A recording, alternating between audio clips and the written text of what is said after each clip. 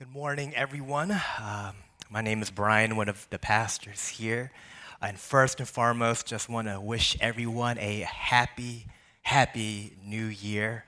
If this is your first time here being at church, because it is a brand new year, we just want to say how glad we are to have you here. We'd love to connect with you as well immediately after service. Maybe for some of us here, it's a resolution, right? You're coming here again and you want to recommit to the church, and I want to welcome you. And, if this is you in some shape or form, in light of newness and just coming to the table for the first time, just want to encourage you, remind you that this be the start of a journey. What that means is, come open, come honest. Come with your skepticism, come with your doubts, come with your uncertainty, and allow the gospel to consider it, to let it speak into your doubts, your worries, your fears.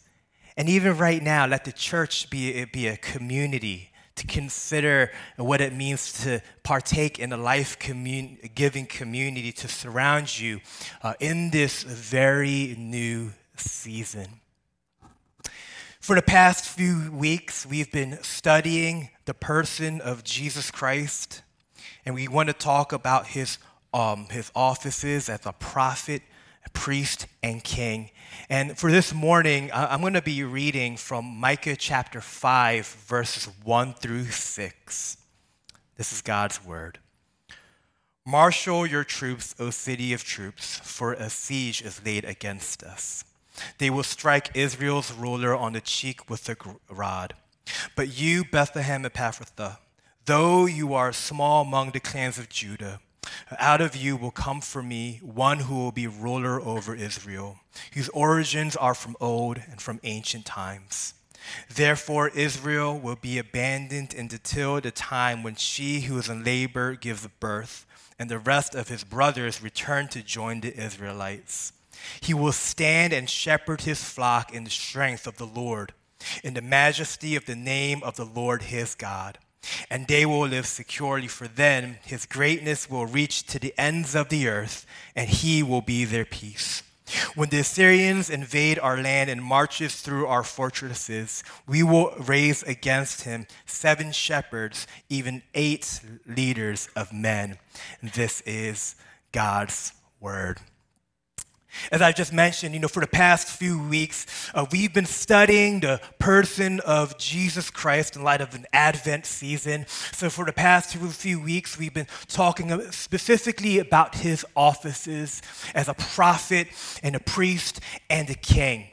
And today, as we start our new year, we want to talk about Jesus Christ and what it means for him to be our Lord. See, regardless of where you stand in faith, through media or even personal experience, you probably have heard the question, do you accept Jesus Christ as Lord and Savior? And I'm going to argue that this may be the most important question you will ever answer in your life.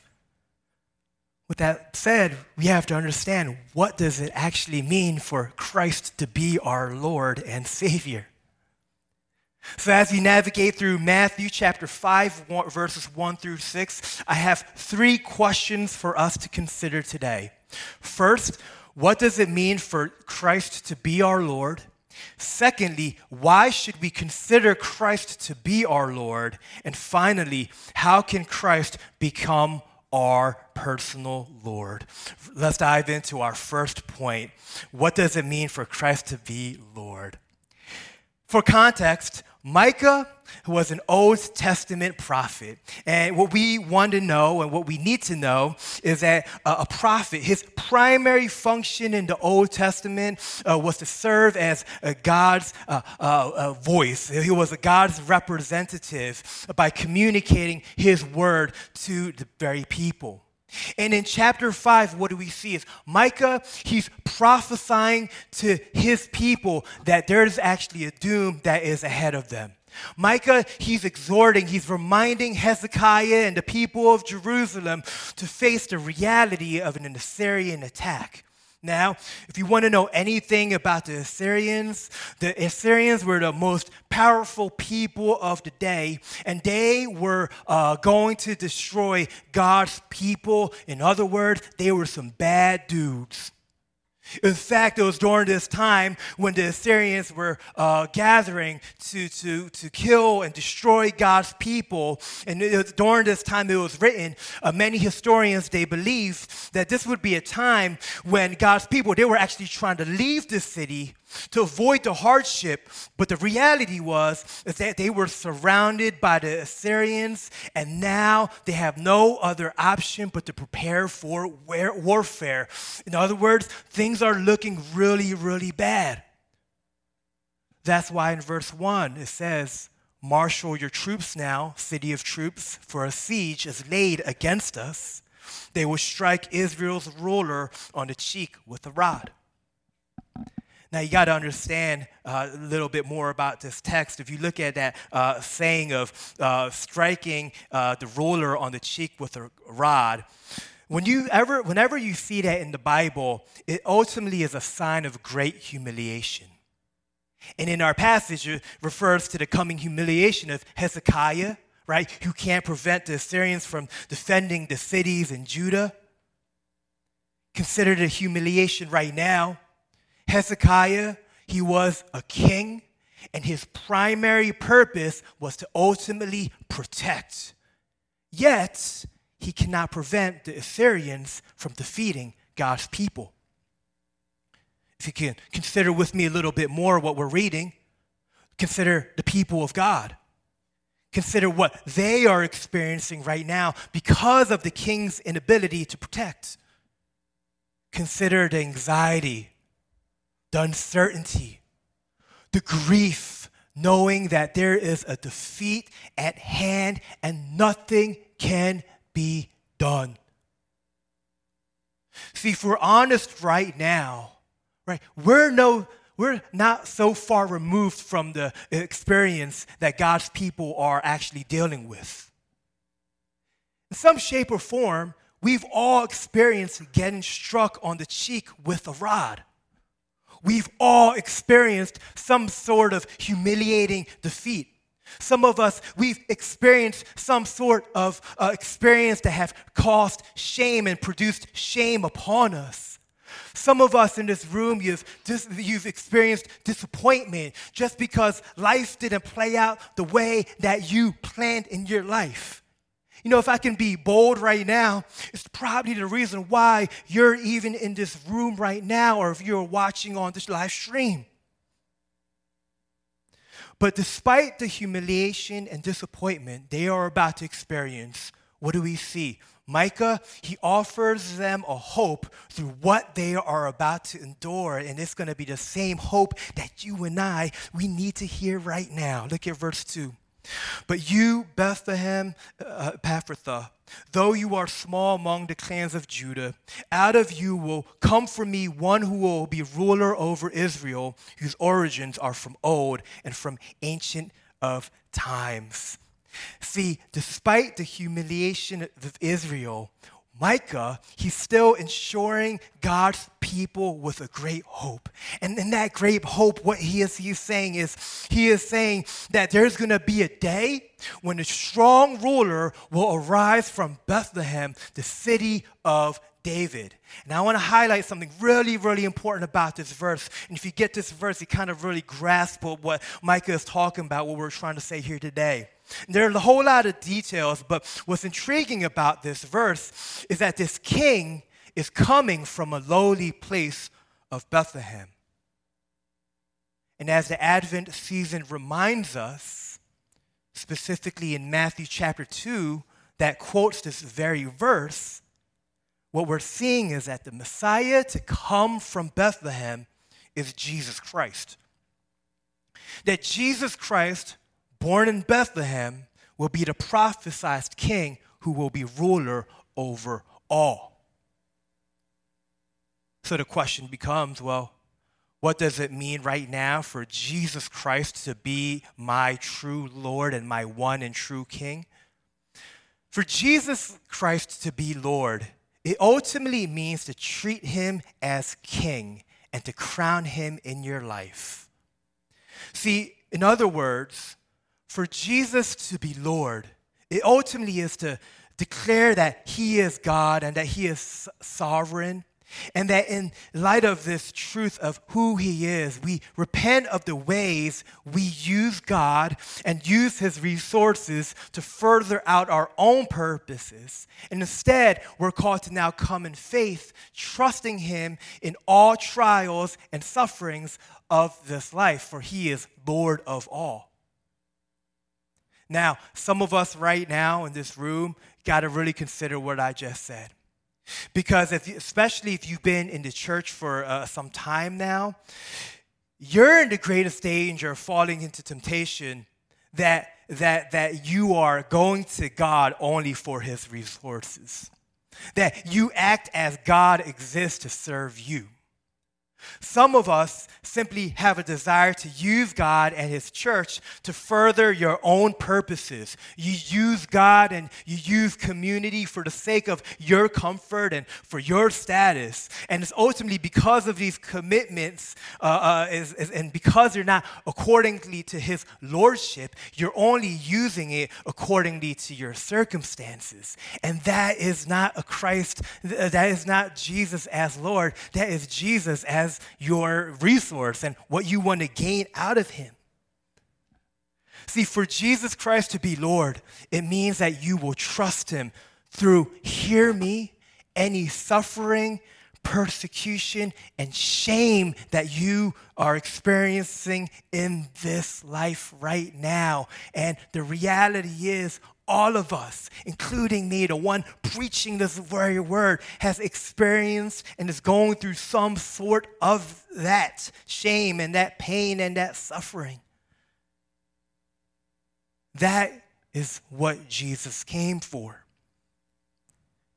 Now you have to ask this question, and some of you guys may be asking right now, well, why does Jesus Christ have to be my Lord? Some of you may be saying, I don't need anyone in my life to be Lord right now. I'm the master of my own kingdom. And this leads us to our second question. Why should we consider Christ as Lord? Look at verse 3 with me. Therefore, Israel will be abandoned until the time when she who is in labor bears a son, and the rest of his brothers return to join the Israelites. Now, I think it's interesting that although Micah is foretelling of a promised renewal for God's people, what do we see in verse 3?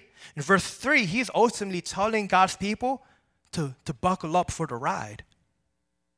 He's saying you're going to have to wait a little bit. And actually says something about Christianity, right? Christianity, it doesn't promise a life without suffering.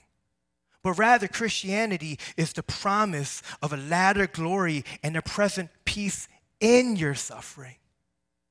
And for God's people right now, what it's saying is that they're going to be abandoned for a long time until the return of the King.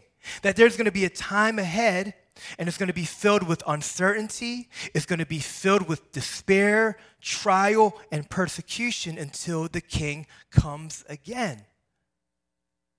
See, friends, this life here on earth is going to be kind of lengthy. And in this life, right, it's going to beat you up. And in this life, there's going to be times where you feel abandoned. There are going to be times in this life when you're going to go through seasons of the most isolating pain and suffering. And it's going to come in various forms. It's going to come in the form of persecution, injustice, tragedy, and simply Father Time. And the question becomes, where will you find your hope during these times?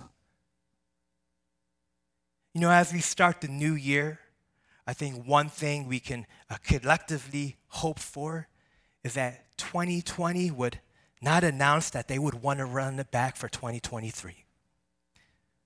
If you can recollect, if you recall, 2020 was a brutal year. There's not enough time in a sermon that tells you all the things that maybe I've gone through, or there's not enough time to tell you all the stories I've heard about what others have gone through in this year. And one word that I would describe for 2020 for so many people is that they felt abandoned. And here's the thing, it wasn't abandonment, not necessarily because people were abandoning them, but it's just a reality of isolation that led to the feelings of abandonment. But the one thing that this year revealed to me and others, that it was a time that revealed the things that we really worshiped. It was a year that revealed the Lords of our lives. What do I mean? See, the reality is that there is something in this life that we crown as Lord. In other words, there's something in this life that we all worship. The late postmodern novelist David Foster Wallace, in his Kenyon College commencement speech, says it this way: everyone worships. The only choice we get is what to worship. Everyone has to tap real meaning in life. And whatever you use to do that, whether it's money, beauty, power, intellect, it will drive your life because it is essentially a form of worship.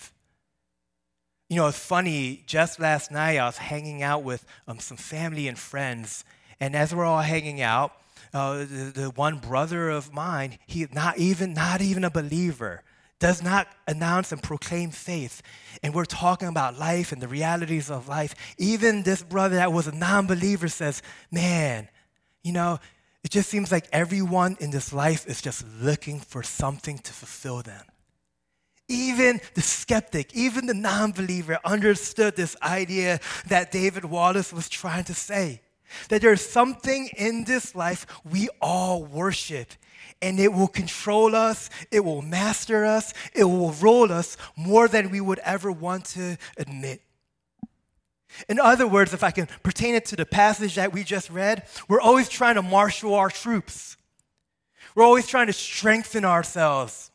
We're trying to create the best reputation with the most beautiful partners. We're trying to get the biggest degrees and the better job promotions. We're always looking for the better cribs with the better families and the better neighborhoods. We're always trying to look for these things to muster up our troops, to cover up any type of pain so we don't have to experience any type of embarrassment as ahead. So we do anything and everything to make sure that we avoid such things so we gain everything. The things that we worship. But if you admit it, if you really think about what happens with those things that we worship, that thing that you've crowned in your life as Lord, it never protects. It never shepherds. It never fought for you. If anything, what do you see? You're always fighting for it. It never speaks truth into you. You just try to speak lies to it so you can gain it. It never helps you navigate through the seasons of abandonment. It never walks you through the seasons of embarrassment. And all of these things in this life that you worship, that you proclaim as Lord, they are temporary. They have a time clock. They are circumstantial. These lords will never give you what you need. And it's during these times where we would actually go to it, but I want us to consider something very differently for this new year if you're here today. Would you consider Christ as Lord?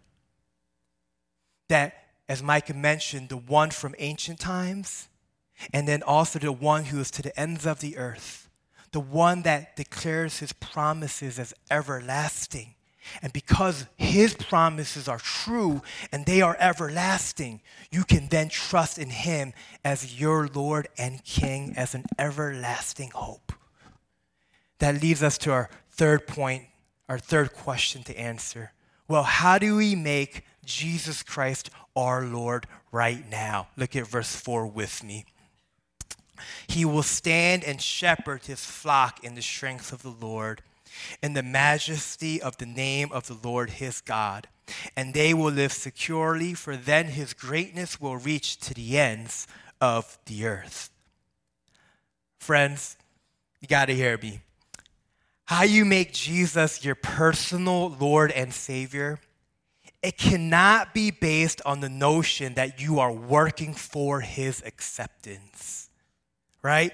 If you do so, right, what you're doing is you're actually living under a very impossible standard, and it will get you tired, and it will get you weary, it will get you disappointed. And the reality is that standard is based off of a lie, that reality is not based with the truth of the gospel. And we need to hear this right now, because you and I were so susceptible to believing that our obedience actually grants us salvation. But this is not the case. See, Jesus Christ, he can only become your true Lord and your Savior. He can only become your true King when you find the beauty of what it actually took him to offer his lordship towards you. And we see this in verse 4. What do we see? We see that Jesus is our great shepherd. See, centuries later, after Micah's prophecy, what do we find in the Gospel of John? John chapter 10, verse 11, Jesus says, I am the good shepherd. The good shepherd, he lays down his life for the sheep. What Jesus is saying right now is that he is the shepherd of his flock. He is the shepherd of his people because he laid his life down for you and I. That Jesus Christ, the Son of God, he came down to earth. He went to lowly Bethlehem. He was born in a manger. He was one of lowly status. He was one of complete humility, an infant child, to be one of the smallest families in the tribe of Judah, to become a shepherd for his flock. And how does he demonstrate this shepherd likeness towards you and I? Well, on the cross, he would experience a greater siege. And this one would be far worse than any attack, any army attack that the people of God experience. Is going to be greater than any attack that you and I have experienced right now. But Jesus Christ, as the good shepherd, he experienced the full wrath of God. He experienced the slaughtering and the suffering that we deserved to spare the life of his flock. On the cross, Jesus Christ, he would get struck on the cheek with the ultimate rod from God, to the point where he screams, my God, why have you forsaken me? And it's in one final breath, the one who had complete lordship, complete control, the king of this world, he lost it all so that we could be spared the penalty of sin, so that we can be spared of the eternal pain and suffering. And that right now, like literally right now in this moment, that you can experience a love everlasting and a renewal for you in this moment. 1 Corinthians chapter 5, verse 21 says, for our sake he made him to be sin who knew no sin, so that in him we may become the righteousness of God. Friends, you don't believe in his lordship without understanding that he is your shepherd. You have to be moved by his sacrifice. You have to be moved by his death. So consider believing in his death. But hear me, don't just believe in his death, but believe in his death where you know that the outcome is resurrection. Because that is what the cross shows us. And when you believe that, when you consider that, then you can slowly begin to trust him as Lord. See, only when you realize that someone has done the craziest things for you because they were so in love with you, Only then can you begin to trust in that one. And so it is with Jesus. Be reminded that his love is so abundant for you. And he was so crazy for you, if I say that he would die for you so that you can experience a renewal in him. So how do we apply this teaching right now? How do we apply this text? How do we, make this passage real as we depart? I have 3 takeaways from this text, and trust me, I had like 8 or 9, but I was like, I don't know how much time I have on New Year's Day. But I want to highlight 3 things for us, and it's this idea of trusting in Jesus as Lord. First thing we want to take away is to trust in Jesus as Shepherd Lord. Right, as I just mentioned, you can only make Christ as Lord and Savior is when you trust him for him and not just for things. What does that mean for us right now? What does that mean for this day 1 of 2023? Make it a year where the gospel becomes personal to you. Make the gospel a priority, right? I didn't say let's make church and let's make, reading the Bible priority. Don't get me wrong, those things are important, and I think that's an important part of making it personal and making it real applicable to you. But as you start this new year, make the gospel personal. Make Jesus and understand of his lordship that ultimately you want to seek him as a shepherd. You want to know him personally. What does that mean right now on a practical level? If this is you, let's not shy away from our doubts. Let's not shy away from the skepticism. Let's not shy away from the questions. But if anything, use your doubts, use your fears, use the questions, right? Bring those to the table. And really wrestle with what the gospel and what the Bible really has to say about these things, right? Make it personal, right? And on that note, right, make it personal. Make it a year. Make it a year of reading Scripture. Make it a year of reading of God's Word. Make it a year of prayer. Make it a year of committing to the body, right? These things are so important to really make the gospel personal, right? Make and trust in Jesus as your shepherd, Lord. Second thing we want to see is another takeaway, is trusting in Jesus as the unifying Lord. At the end of verse 3, it's interesting when he talks about that day where the king will return. There's a verse there, there's a part that specifically says to be in unity with the brothers. And I think that's really, really important in terms of a takeaway from this passage. Because if we're going to trust in Jesus as Lord, you need to see him as a unifying Lord, right? What does that mean? First and foremost, if this is your first time here, right, or if you're recommitting to the church, or if you're really considering what that means, I just want to let you know that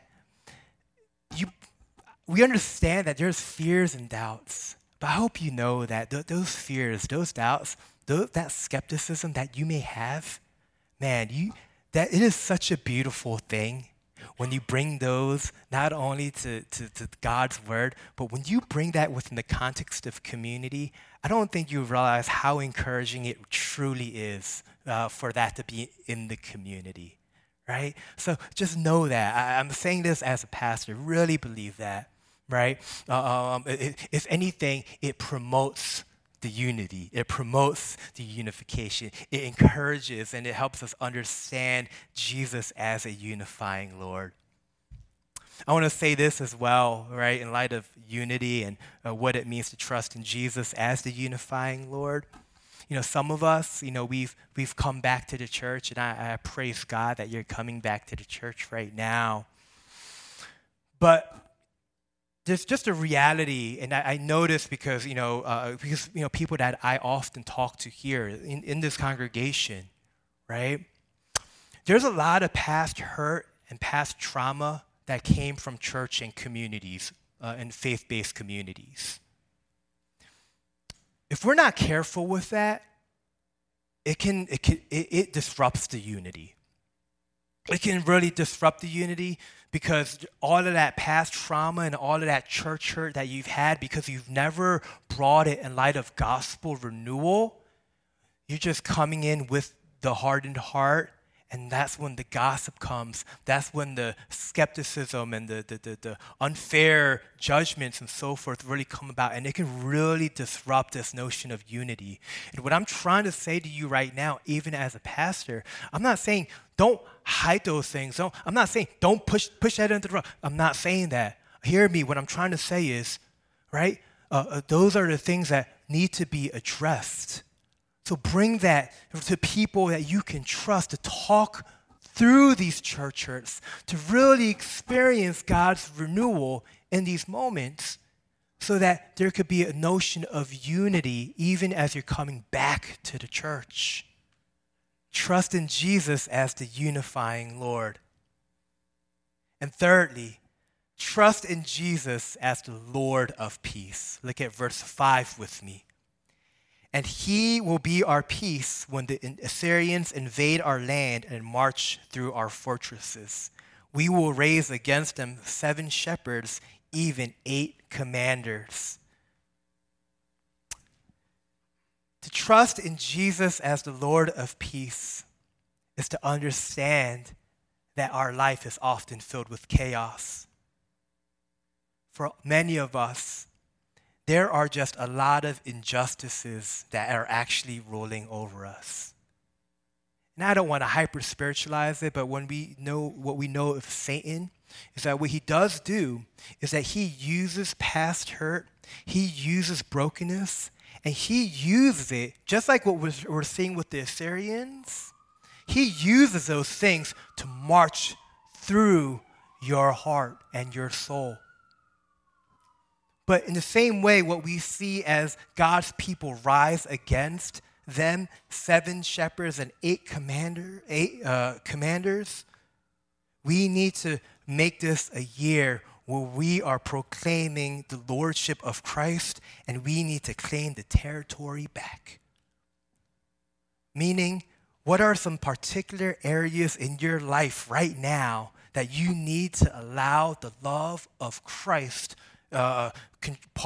empower you and to renew you in this moment? What areas of brokenness in your life do you need to confront in light of gospel power and renewal? There's a lot of brokenness that all of us may be experiencing. There's sexual brokenness, there's relational brokenness, there's family brokenness, there's brokenness that stems from finances, and there's brokenness that stems from past trauma. Let it be a year where you're bringing these to God and his lordship and to claim the territory back, to reclaim him in your life so that your heart can experience this renewal. See, when you come to Jesus as Lord and King, only then can you become more king-like in a brand new radical way that you've never experienced before. I'm going to close with this thought, and then I will come in prayer. But the one thing I want to highlight about Micah in this passage here is that Micah, he reasserts the certainty of God's promise, not during a time when Israel is rising to power. He's doing it at a time when Israel is sinking towards oblivion. If you see this, in the light of all the scripture, he never elects cities or people because of their prominence or their distinction, but they're elected through weakness and brokenness that allows for them to have a deeper trust in him. So if this is you in any shape or form, there is weakness, there is suffering. Maybe you are just enduring the hardships of life and you're saying, Brian, I can't do this anymore. I'm weak. I'm tired. And 2023 just got started. I can't do 364 more days. you are in the right place. Trust in him as Lord. He is sovereign. I wish I had another half an hour to tell you about how that shaped my life, but y'all don't want that right now. But I could just tell you, you can trust in him. You can believe that power, and you can experience renewal. Hear that. Would you join me in prayer?